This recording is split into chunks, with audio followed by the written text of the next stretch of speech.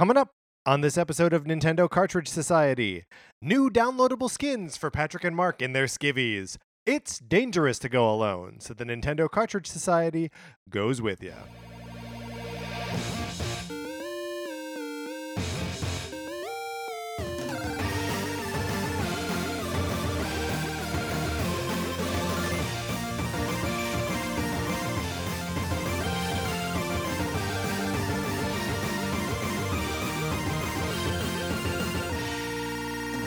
Welcome to Nintendo Cartridge Society. My name is Patrick Ellis. I am joined, as always, by my co-host, Mark Mitchell. We have got a good show for you today. We are going to be talking about the news from the week, including everything out of Nintendo's shareholders call. And then on Thursday, we are going to be coming up with new jobs for Toad and whatever games would be built around that new job for Toad. But Mark, in the meantime, how are you? Doing good. I'm really excited because today and Thursday, yes, we are guesting on Playing Favorites with Shane Lennon, that's right.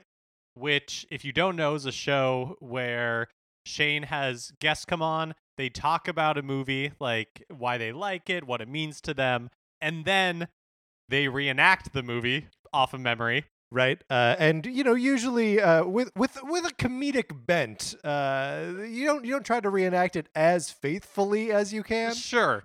Right, it's a little bit of screw around time. We did this a couple years ago, maybe. Right for about the time Star Wars. Yeah, for Star Wars 1977.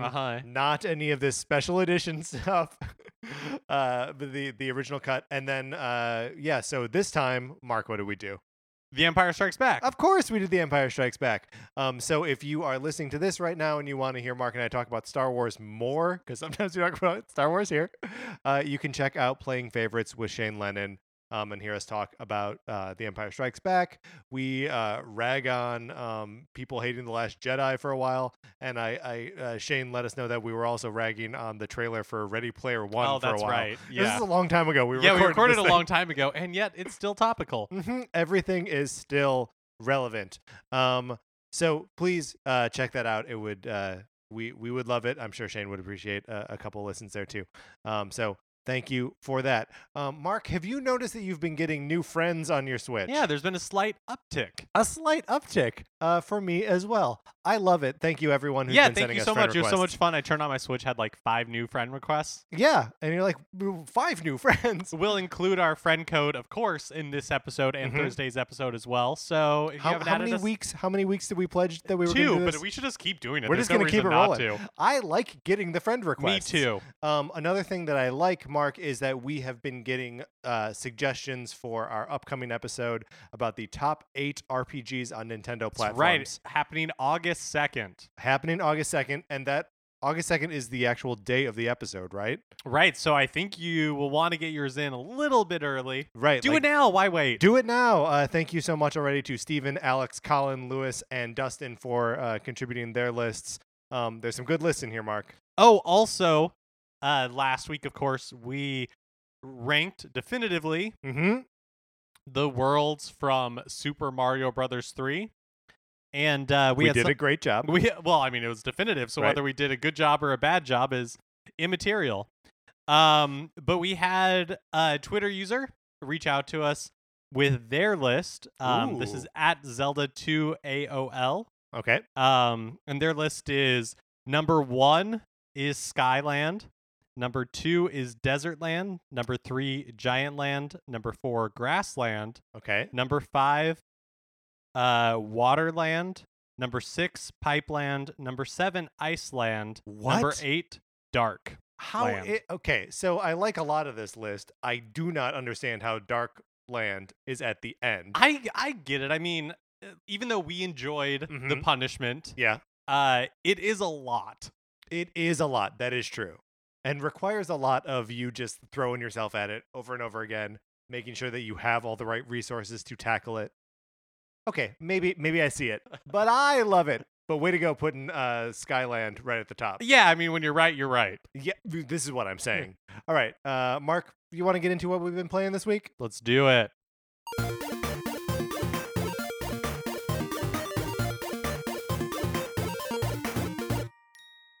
Patrick, tell me about Pocket Rumble. Okay, so Pocket Rumble finally came out after a year and a half of delay.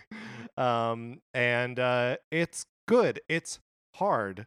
The game is very easy to approach. It's a one-on-one fighter in the vein of Neo Geo Pocket. So it's just 2 attack buttons, and everyone has the same special move inputs. That you're either pushing down and forward and light attack, or hard attack, and then down and away and hard attack or light attack. So everyone's there are only 8 characters in it, but it's like imminently approachable, and everything sort of like transfers over from one character to the next. So like, there are differences between them, but everyone there's a commonality between the characters that isn't common in most other fighting games. Everyone has the same amount of life. Life is more like you have notches instead of like a health bar that kind of goes down gradually. And the game is just very fast, very responsive. And some of a couple of the first couple matches I played online, I was getting some kind of like lag that was breaking the experience. But as soon as it sort of settled into a solid connection, it was fun. Everyone playing this game is good at it, which I guess makes sense.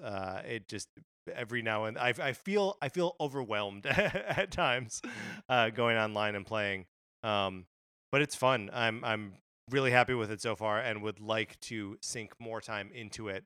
My girlfriend's parents were in town this weekend, so I haven't had as much time to play as I would like, but it's here. Mark. Yeah, and it's only $10. It's only $10. One thing I discovered, so I was playing it in handheld mode, and excuse me, in handheld mode, it has these scan lines to make it look like an old, whatever the screen would have been on Neo Geo Pocket, like some weird, who even knows, right? And the scan lines look great in handheld mode, and I tried putting it up on the TV, and it just like, it's like too blocky and too ugly, even really to like deal with at all. But there is in the options menu, you can set the scan lines to like 0, and then it just looks like a nice like pixely game. So this is the only time that I've ever been like, oh, I don't know that I want to play this on the big screen because of the way it looks blown up.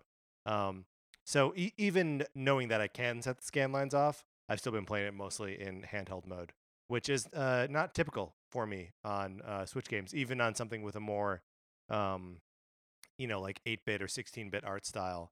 I tend to like throwing those up on the screen and just basking in the huge blocky pixels, but not with this. So something else I did this weekend was I put together some more Labo. Oh, wow. So this was a girlfriend's parents and girlfriend and myself, the 4 of us, an activity for the 4 of us to do together. We built the fishing rod, and the base that the Switch itself goes in, which they call the ocean, and it is fun to build these things. Yeah, what did girlfriend's parents think? Because they are, like Mhm. older people, maybe not even. They are in fact not older people. really the Switch's target audience. I would say definitely not Labo's target audience. No, but I mean, what is that? What is Labo's target audience? I'm not even really sure. I would be interested to know if like kids are into it. But like some of it is complicated enough that you're like, I don't know that a 6-year-old would dig this or like not get frustrated by it. Even the fishing pole? Even the fishing pole, yeah. I mean, it's it claims to take like 90 to 120 minutes. And I think we ended up, it took us almost 2 hours to do it. Like we started it, went to brunch, came back and finished it. Oh, that's pretty hefty. Yeah. I guess I was expecting it to be more on the side of like the the cars, like maybe like 30 minutes. No, well, how long did it take us to build the piano? The piano they say takes 120 to 180 minutes, 2 to 3 hours. Yeah, because I mean, you have the fishing pole here, and I'm looking at it, and it looks complex. Yeah. I think my expectation was that it would not be that it would. Yeah, I didn't think it was going to take that long. There's like a string that goes into the base that the thing sits in, that the Switch sits in, but like also look, there's this like telescoping part of it, like pull that out. Oh, I see. And then there's like a whole reel that you can like actually crank, and it makes a little clicky noise. Mm-hmm. So again, that's all cardboard and string and stuff. So like it's complicated and just fun. Like it's like I know I've said this before about Labo, but it's like putting together a puzzle. And then So everyone had a good time? So everyone had a good time, and then had a little bit of fun playing the fishing game that you actually play with it. It's of course the most shallow thing that you'll ever play, but it's still like Anne, Sarah's mother, was playing it for like half an hour, and then we're like, okay, Anne, we gotta go. But it's neat that it creates these sort of like arcade, like in-home arcade experiences where you're like, oh, I'm interacting with a controller and the screen in a way that I wouldn't normally be able to with whatever controllers and stuff are normally in your house. That's fun. It was kind of a quieter like gaming week for me. Yeah. I wasn't playing anything new. I was mostly like played a little bit of Splatoon 2, played a little bit nice. of Mario Kart 8 Deluxe, played a little bit more of Donkey Kong Tropical Freeze, still trying to get all of the like K levels. Yeah. And there was one that I had like stopped on weeks ago because I just like found it so vexing. And of course, this time when I like boot it back up, I get through it. Like I was like, why was this hard the first time? What was wrong with me? But yeah, I'm really looking forward to. Well, I guess we can get into it. But just like there's a couple of like media experiences coming this week that I'm looking forward to having something like big to play again. Yeah, well, and this is and we will get to that in a second. But I have also been playing a little bit of Mario Tennis Aces and Mario Kart 8 Deluxe as well.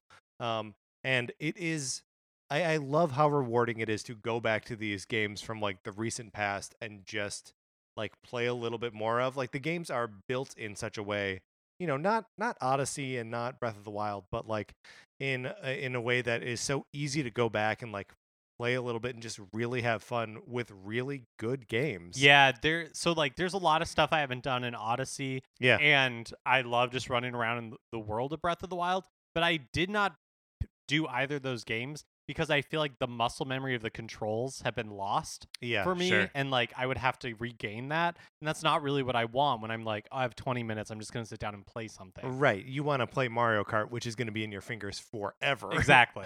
Breath of the Wild also has the thing where like you kind of forget your way around.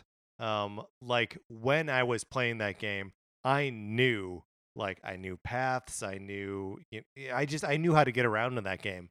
And I feel like if I were to go into it now, it would feel like a little bit of an alien countryside. And I know that's what I liked about it in the first place. But it wouldn't have that same sort of like stickiness that it did when I was playing it a ton. Okay, that's what we've been playing this last week. But let's get into the new releases and what we might be playing next week.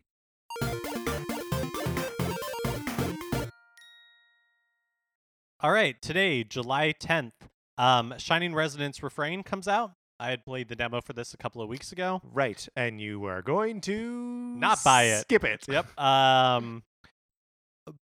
20XX is out. Yep, 20XX is a game that I'm interested in. It is a Mega Man like X types game. Yeah, it's kind of it plays a little bit like one of those Mega Man X-Zero games. There was a trilogy of them on Game Boy Advance. Except this has simultaneous 2-player co-op, which is, like a dream come true. It's exactly how you want to play like a dumb little action game like that. So I'm really looking forward to 20XX. I got to play it some at the PlayStation Experience last year, on PlayStation, of course. But since it's coming to Switch, that's where I'm interested in grabbing it. Anything else from today that you wanted to call out before we move on? No, there is a Hotel Transylvania game coming out today. Monsters Overboard, which is like the third movie in the Hotel Transylvania series. I don't have any interest in this other than it's like, I don't know. It's nice to see like those kind of like terrible cash grab ports coming to Switch that they're like, oh yeah, the market is for everything and everyone can be here. And then on Thursday, July 12th, Bomb Chicken is coming out. I feel like this is the third week in a row we've talked about Bomb Chicken. I think you're right. But let's just move past, onward and upward. Johnny Turbo's Arcade Express Raider. The Neo Geo game of the week is The Super Spy. Not a Super Spy and not Super Spy, but The Super Spy. And then on July 13th, Captain Toad Treasure Tracker is out on both the 3DS and the Switch. And of course, Octopath Traveler, which I'm planning on picking up. Yep, as am I. I think I have to buy both of these games. Because Sarah, out of the blue, we weren't even talking about video games, just said to me, you know what I'm excited about? Captain Toad. So I think I need to buy it again. I think I need to buy it again on day one. I feel like portable Captain Toad is a pretty good proposition because you guys have the Wii U version. Yeah, absolutely. Yeah. No, I know. When I played all the way through that game, like cleared it out. Well, it'll be fun that there are some new puzzles in there. And honestly, I will play all those old puzzles again and relish the opportunity to do it. So Octopath Traveler, I am excited about. Reservations? Well, my worry is always with these like throwback RPGs is that the throwback elements are going to kind of like wear on me after a long period of time. Like random battles, even in the demo, I was a little bit like, okay, I get it, but why? And so so that aspect of it, I'm a little not like super pumped about. Yeah. But yeah, I mean, I'm looking forward to it for sure. I'm looking forward to it too, and I'm not looking forward to it in the way that, I feel like with so many games, I'm looking forward to getting it and like mainlining it and loving that. That was my experience this year with like Detroit and with God of War, and last year with Odyssey, and to a lesser extent Breath of the Wild, because Breath of the Wild we played for a long time. But this is a game that I also feel like I want to play a little bit, every night or take some nights off and just have that world and that experience gradually unfold for me. Yeah, I'm excited to experience it, but it's not like it's not like I'm hyped to extreme levels. Right. Yes, I agree with that. And that's a very like comfortable place to be. Yeah, to realize that you don't have to go all in on everything. And then also on the 13th, the Splatoon 2 Pearl and Marina amiibo are out. Okay, now speaking of all in on everything, you know that I already have these pre-ordered. Oh yeah, and they will be delivered to me presumably on the 13th. Fingers crossed. Maybe I had to pick them up from Best Buy. I don't know. I don't remember how I purchased them. Hopefully you get to pick them up. I prefer pickup if you're trying to get. Me too. If you want to like make sure you get it that day, because then it's like you're in control. Yeah, then you're not waiting for FedEx or like USPS. Yeah, or like Track or On Track or whatever it's called. Oh, don't get me started on all. I won't. DHL. I won't. Come on. All right, Mark. Let's get out of the new releases.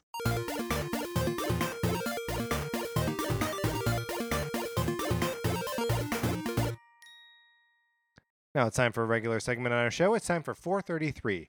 In 1952, American composer John Cage wrote a piece called 433, wherein a performer or group of performers didn't play their instruments for 4 minutes and 33 seconds. For the purposes of this show, our instruments are talking about Nintendo. So, for the duration of one performance of 433, Mark and I will talk about something not at all Nintendo related, thus fulfilling the contract of the piece. Mark, today we are having one of those, like, would you rather superhero style conversations. Would you rather fight the Joker or Thanos? This feels unwinnable, no matter which way you go. So it's more like, how do you want to die? Yeah. So if you're fighting Thanos, there's a very good chance, and you're gone. Right. But is that worse than if you're fighting the Joker, which means it might be protracted over tens of years? Right. And it's going to be like. You'll always be miserable. Even when he's quote unquote gone, you're like looking over your shoulder. Right. You know he's going to be back. He's still out there. You know it for sure. He's going to kidnap your loved ones and like put you through horrible stress tests to like make you laugh or something? I still don't get the Killing Joke. Yeah. So, I mean, I think in that, if you're just asking, how do you want to die?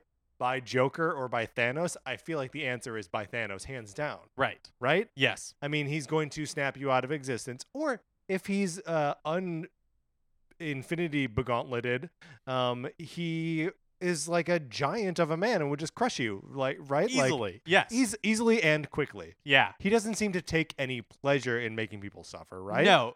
Yeah, it doesn't seem like it. So in this case, are we saying would we rather have like, look, not that we won't put up a good fight, Sure. Right. right? And like, Well, and this was the kind of pivot point for me, is that like I do feel like there is a version of reality or like a set of circumstances where I could defeat the Joker. yes, I think you are more likely to be successful against the Joker than you are against Thanos. Yes. Because the Joker, for the most part, doesn't have like any supernatural or like magical ability. Right.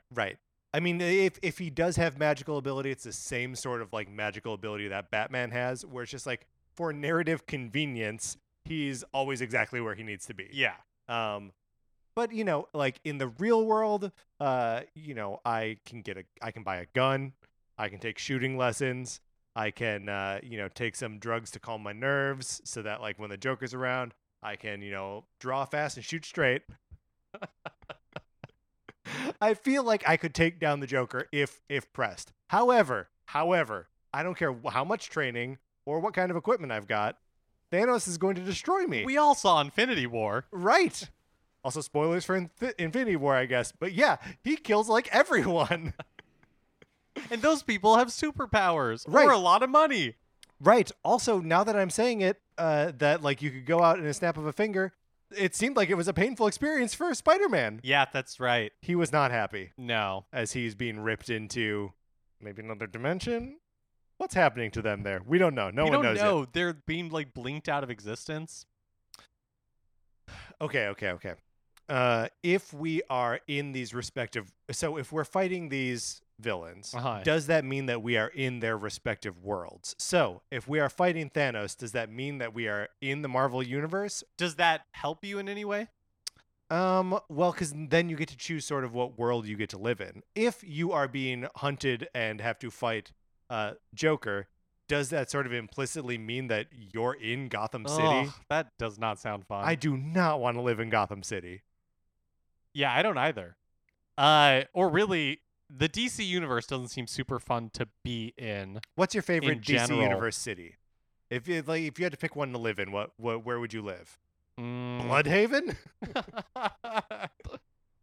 Not hip enough. No, definitely not hip. I'd go to Coast City, man. Yeah, I'd go to Coast City I too. understand that we live in Los Angeles. We live in Coast City, Yeah. effectively. Okay, well there we go. All right, live in Coast City. We're honest. Maybe Central City, the gem cities. You don't care for them. Who wants to live in? Isn't that like supposed to be St. Louis? I mean, no, like big ups to everybody in St. Louis, of course. Well, we'll never know how Mark feels about people in St. Louis. We were accompanied today by the Victoria Symphony as conducted by Tanya Miller. Mark, let's move into the news.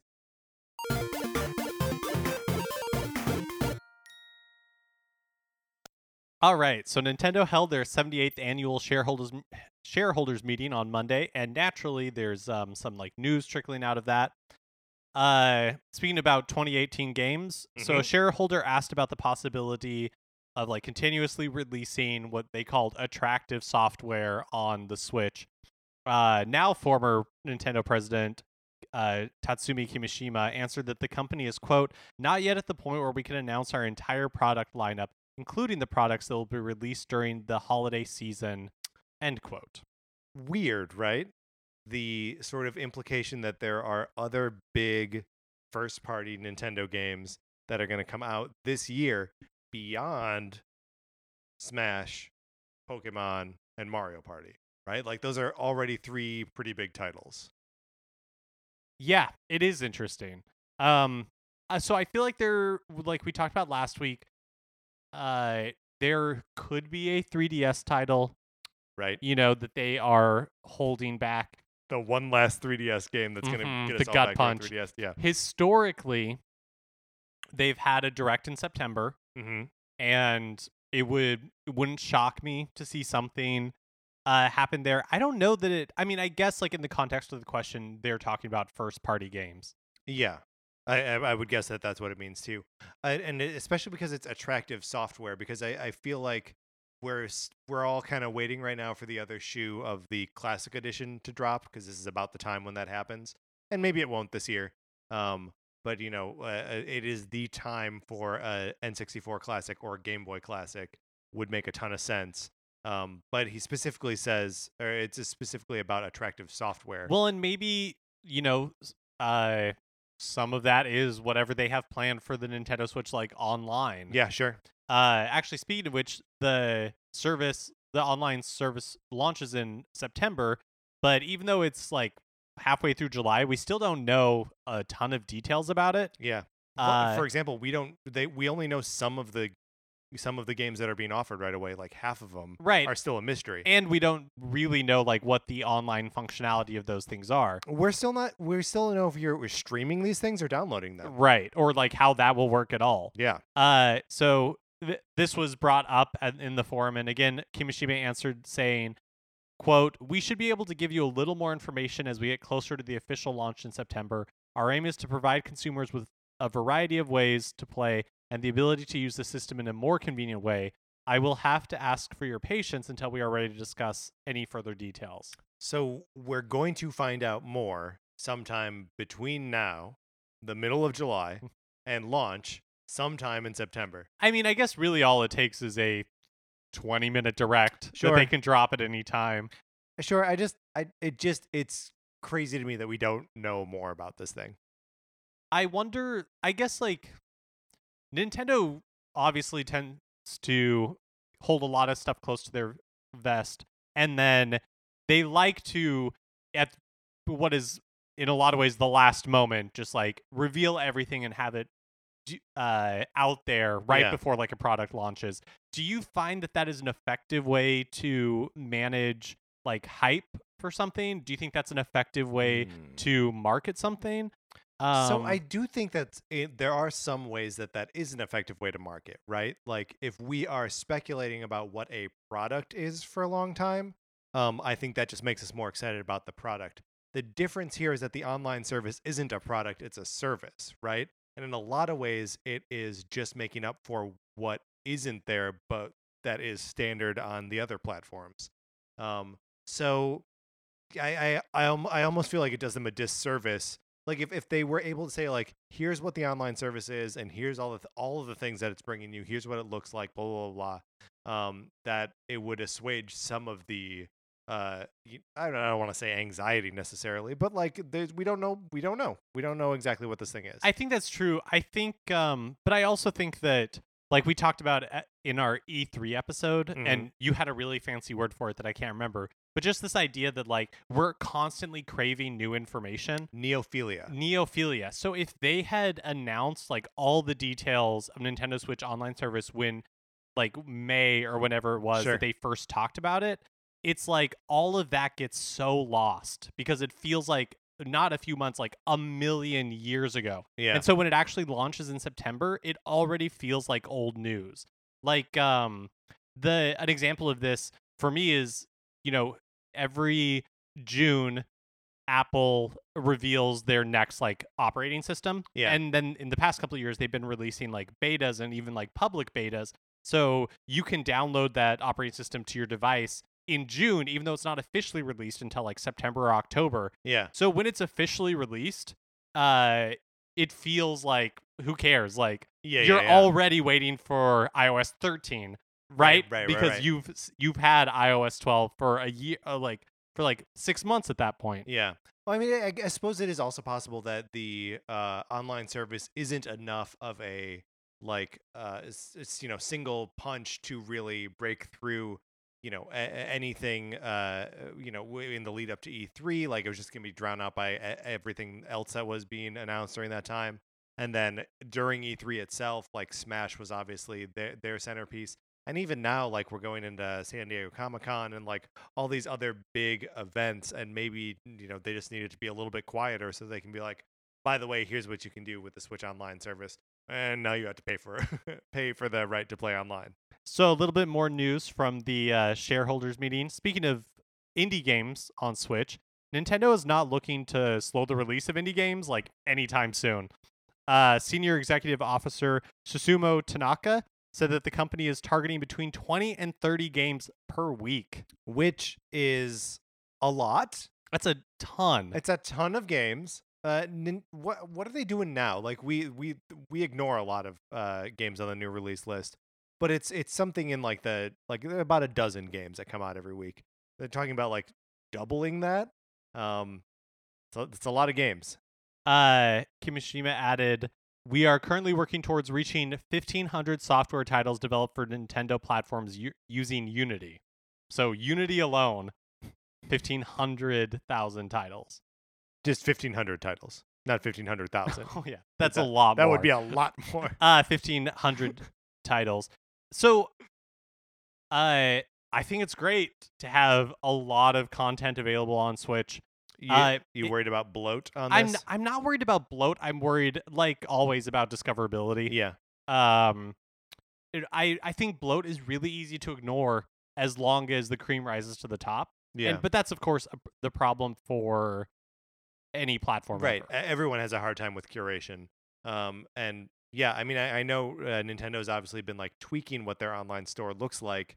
And I hope they continue to, develop that with this influx of 20 to 30 games every week. How are you going to find 20 to 30 games every week? How are you going to find the one you're interested in? Right. Because I mean, isn't that like more than is even on the recently released page? Yeah, I think so. Yeah. So every day is a brand new page of recently released. Kimishima continued to toe the company line about mobile games raising awareness for Nintendo IP and driving users back to Nintendo platforms. Regarding monetization, Kimishima stressed needing specific plans for each game. Quote, "We want to offer applications that meet consumer demands while pursuing payment methods which consumers find to be fair so that this can grow to be a pillar of our business." Interesting, right? That we've seen them approach it in basically every conceivable way so far, right? And I know what my preference is. My preference is I pay for it once and then I can play it as long as I want. Mario Run was the perfect model for me, but I know that it's not for other people. People were very upset to have to pay $10 for Super Mario Run. So I don't know. I guess it's smart that they're exploring a bunch of different options. The thing that I thought was interesting about his statement is that he's still saying that like the point of the mobile stuff isn't to make money on mobile games. It's to make people buy Switches and 3DSs and play games with that IP on their hardware. Yeah, it makes sense because Nintendo has always been a company about like controlling their own platform. Yeah. And they don't control, your phone or your tablet or wherever you're playing these games. There is so much money to be made in mobile gaming though. Yeah. Yeah. That I wonder if like eventually there will be more of like a middle ground or like new IPs that spring up, like this one that's forthcoming. Oh yeah. Is this some like kind of JRPG kind of thing? Yeah, that it's like it just becomes like its own thing. Yeah, I mean it's so like it seems like what does that tipping point have to be? Because like Fire Emblem Heroes is making a ton of money, and obviously Pokemon Go is a phenomenon. Pokemon Go's a phenomenon. Like Nintendo is only like tangentially related to that. Sure. And Fire Emblem Heroes makes a lot of money, but not relative to other like other gigantic games mobile games. Yeah, it makes true. Like a respectable amount. Right. Yeah, I don't know. Mobile is such like an interesting even though Nintendo has released like three mobile games at this point. Animal Crossing, Fire Emblem, Mario. I still don't feel like Tomodachi Life. Like Miitomo? Miitomo, yes. And we're anticipating the Mario Kart game. I still don't really feel like I have a good grasp on what Nintendo looks like on a mobile platform. Yeah, that's a good point. Topic near and dear to my heart, theme parks. Super Nintendo World is coming to Universal Studios Tokyo in time for the Tokyo 2020 Olympics. Actually, I think the Universal Studios park in Japan is in Osaka. Oh, sorry. I made that mistake. And he also talked about it's eventually coming to Orlando and Hollywood. He said, quote, "The question was raised if we are planning to pivot into becoming a sort of giant profit-seeking conglomerate organization, but we would rather grow profits as a result of continually challenging ourselves to generate new value rather than investing capital to expand our business. We have licensed Nintendo IP and are working together with Universal Parks and Resorts and Universal Studios Japan on this collaborated project. We are also discussing a variety of other developments that would make active use of our IP. So I feel like what he's saying here is like, we're not going to get into the theme park business. We are going to license our properties. Right. Like, we're not going to get into the movie business. We're going to license Mario to a company that we trust, in both cases Universal at this point, Right. to help expand our business without us moving out of our core competencies. Right. Without like making the business, expanding the business. Right. That they're going to continue to do what Nintendo does, which is make cool stuff. And then other people can also make cool stuff around it. Okay. I almost forgot to put this in, but we talked right around after E3 about Panic Button, saying the developer of like Switch ports like Skyrim and Wolfenstein 2. They said that they had another one to announce. And we were all like trying to guess and figure out what it was. And this past week they announced that it's Warframe. Not GTA 5. Not GTA 5.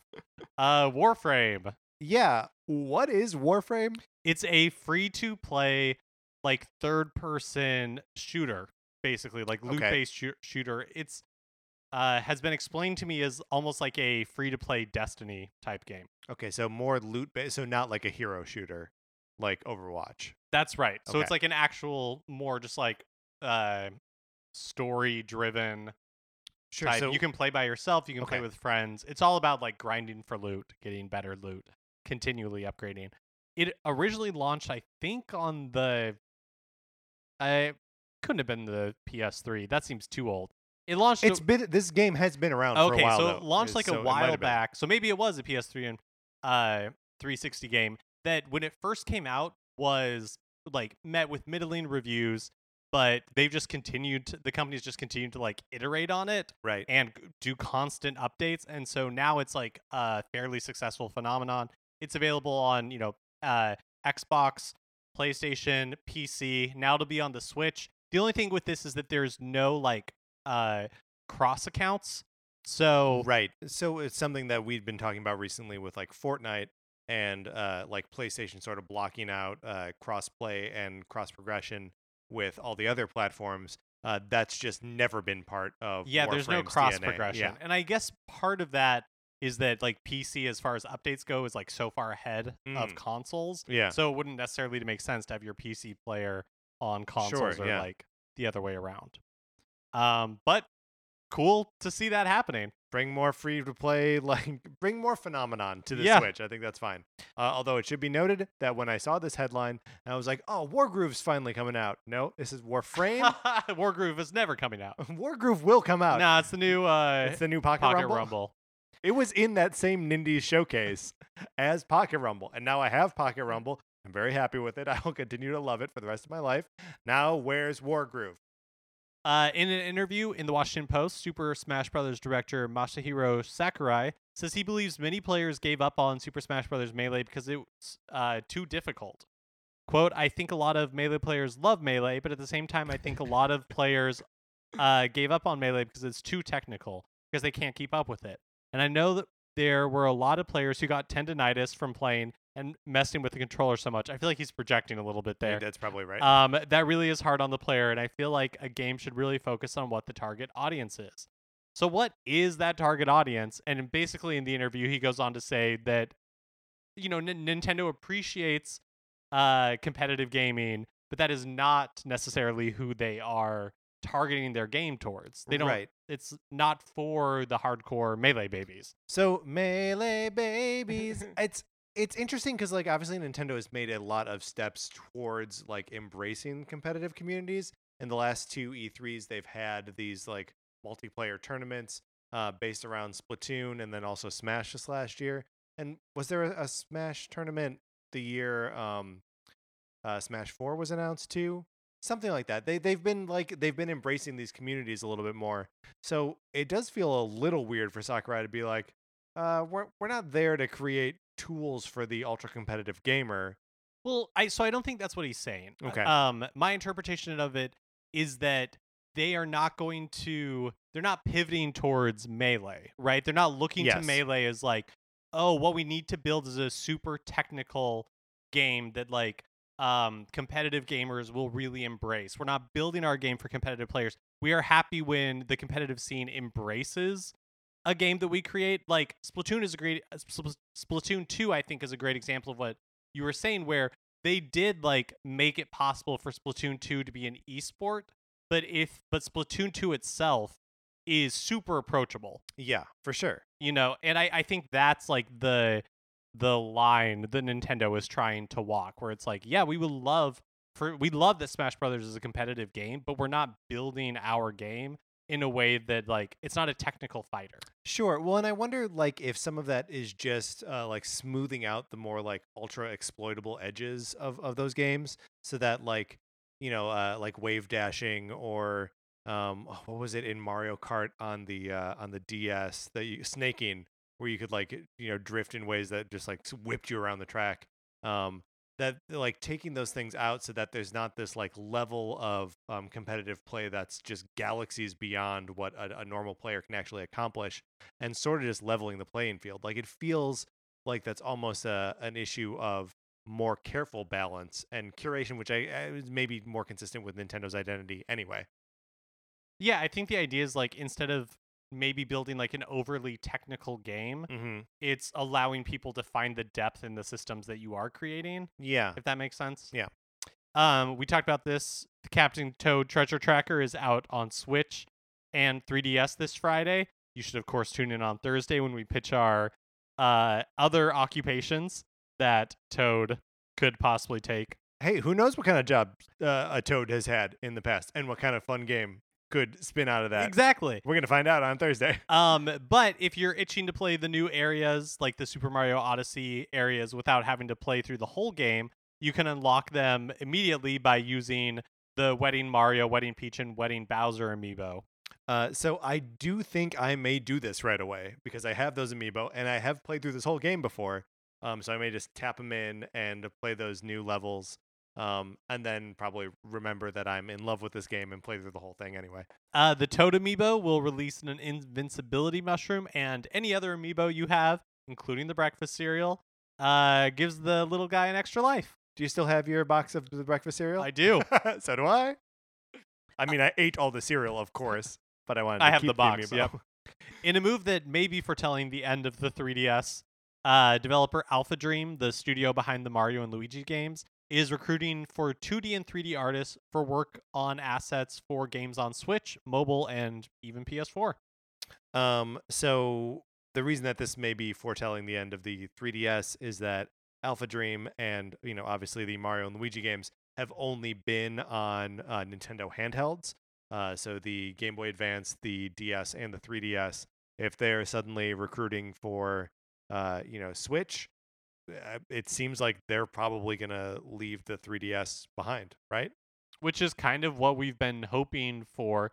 These a lot of the developers that have been making projects for the 3DS, right, moving on to the Switch, and so you get the best of both worlds. Give on me a one Grezzo platform. game on Switch. Yeah, exactly. And of course, Mario and Luigi Bowser's Inside Story plus Bowser Jr.'s Journey is due out in 2019. That is tough to say. Mario and Luigi, Bowser's Inside Story, and Bowser Jr.'s Journey. It's a lot. Blame it on Bowser Jr. Mm-hmm. Always. The summer event for Fire Emblem Heroes has been announced, and it's called Sketchy Summer. And features characters in their bathing suits fighting at the beach. Okay. What? Why? Well, we know why. So here's something that I don't think I have fully been able to grasp, right? Is how much Fire Emblem fandom seems to be centered around just lusting after these characters. Well, we've talked a little bit about the waifu thing, yeah. Well, and it's the internet's joke that Fire Emblem got popular when they leaned into waifu, but I think that the reason that there's truth in that joke. Yeah. Like, this series exploded when that's kind of what, like, they leaned into a little bit. Yeah, well, I mean, it's this feels gross, right? Yeah. Sketchy Summer feels gross. Sketchy Summer. They're calling it Sketchy Summer, which is obviously the worst part. Even if they just called it Sexy Summer, I feel like that would be better, right? Sketchy Summer implies I'm doing something You're a wrong. pervert. Yeah. I don't want to be a pervert. Not all the time. But like this, the reason that I played Detroit Become Human on the PlayStation 4 was that I was seeing a lot of fan art for a particular pairing in the game, Hank and Connor. And I was like, that's cool. I like this. I like that the fan community has a ship that they're really into. And so like I was led to the game that way. But in this dimension, I mean, it's obviously just because like it's so sexualized and seems so juvenile that I'm like, this is stupid. I'm done with this. Not that I was ever in it to begin with, but like I'm wrestling with how I feel about the fandoms being like so horny about these characters. Well, here's the thing. Yeah. I'm fine with the fandom being horny about these characters. Sure. What I think is like what I'm less excited about is Nintendo or the developers being like, yeah, we're going to capitalize. Yes. Right? Quiet, shameful horniness is different than using that to like make people buy gotcha coins or whatever. That's right. Nintendo Cartridge Society supports quiet, shameful lusting after cartoon characters. Yeah, sure. As long as it's quiet. As long as it's quiet. Just don't keep it down for your neighbors.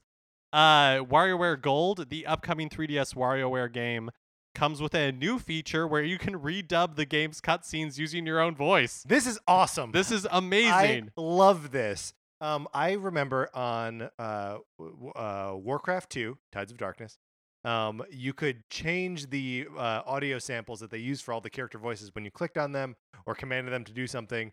And my friends and I thought this was great. And, we would do like our impressions of Beavis and Butthead, and like the grunts all talk like Beavis and the axe throwers all sound like Butthead. It was awesome. I can't wait to do this with WarioWare. Too bad there's no good way to share content off of the 3DS. Yeah, really just no good way.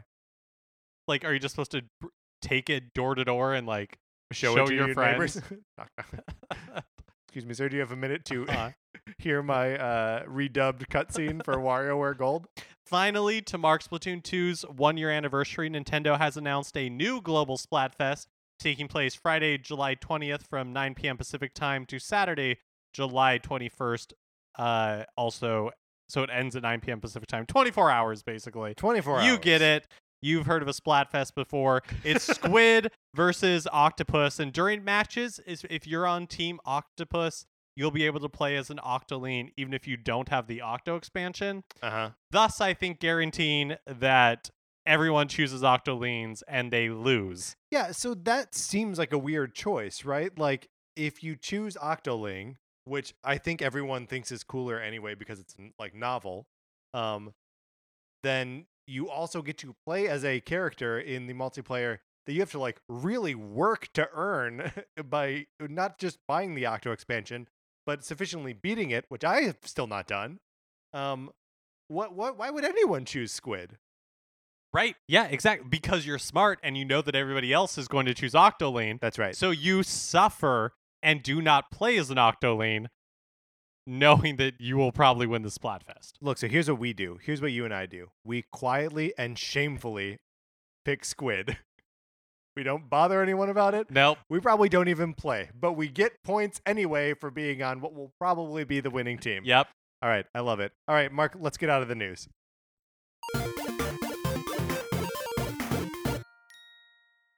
Okay, that's going to do it for this episode of Nintendo Cartridge Society. If you could please rate, review, and subscribe on Apple Podcasts, that would be lovely. If you like this episode, please share it on social media platforms.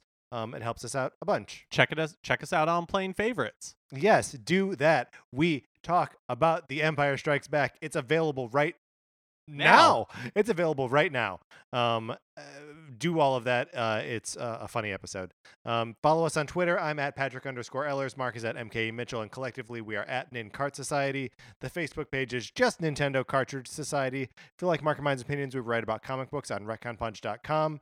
Olivia Duncan made our logo. Our theme music is provided by 8-Bit Betty. If you like 8-Bit Betty's music, you can go to 8bitbetty.com or you can listen right now.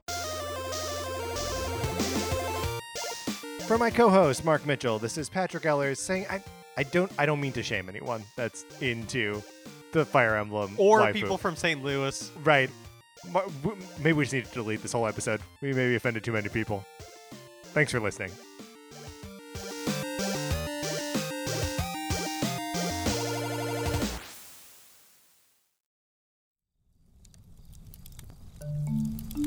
Campfire.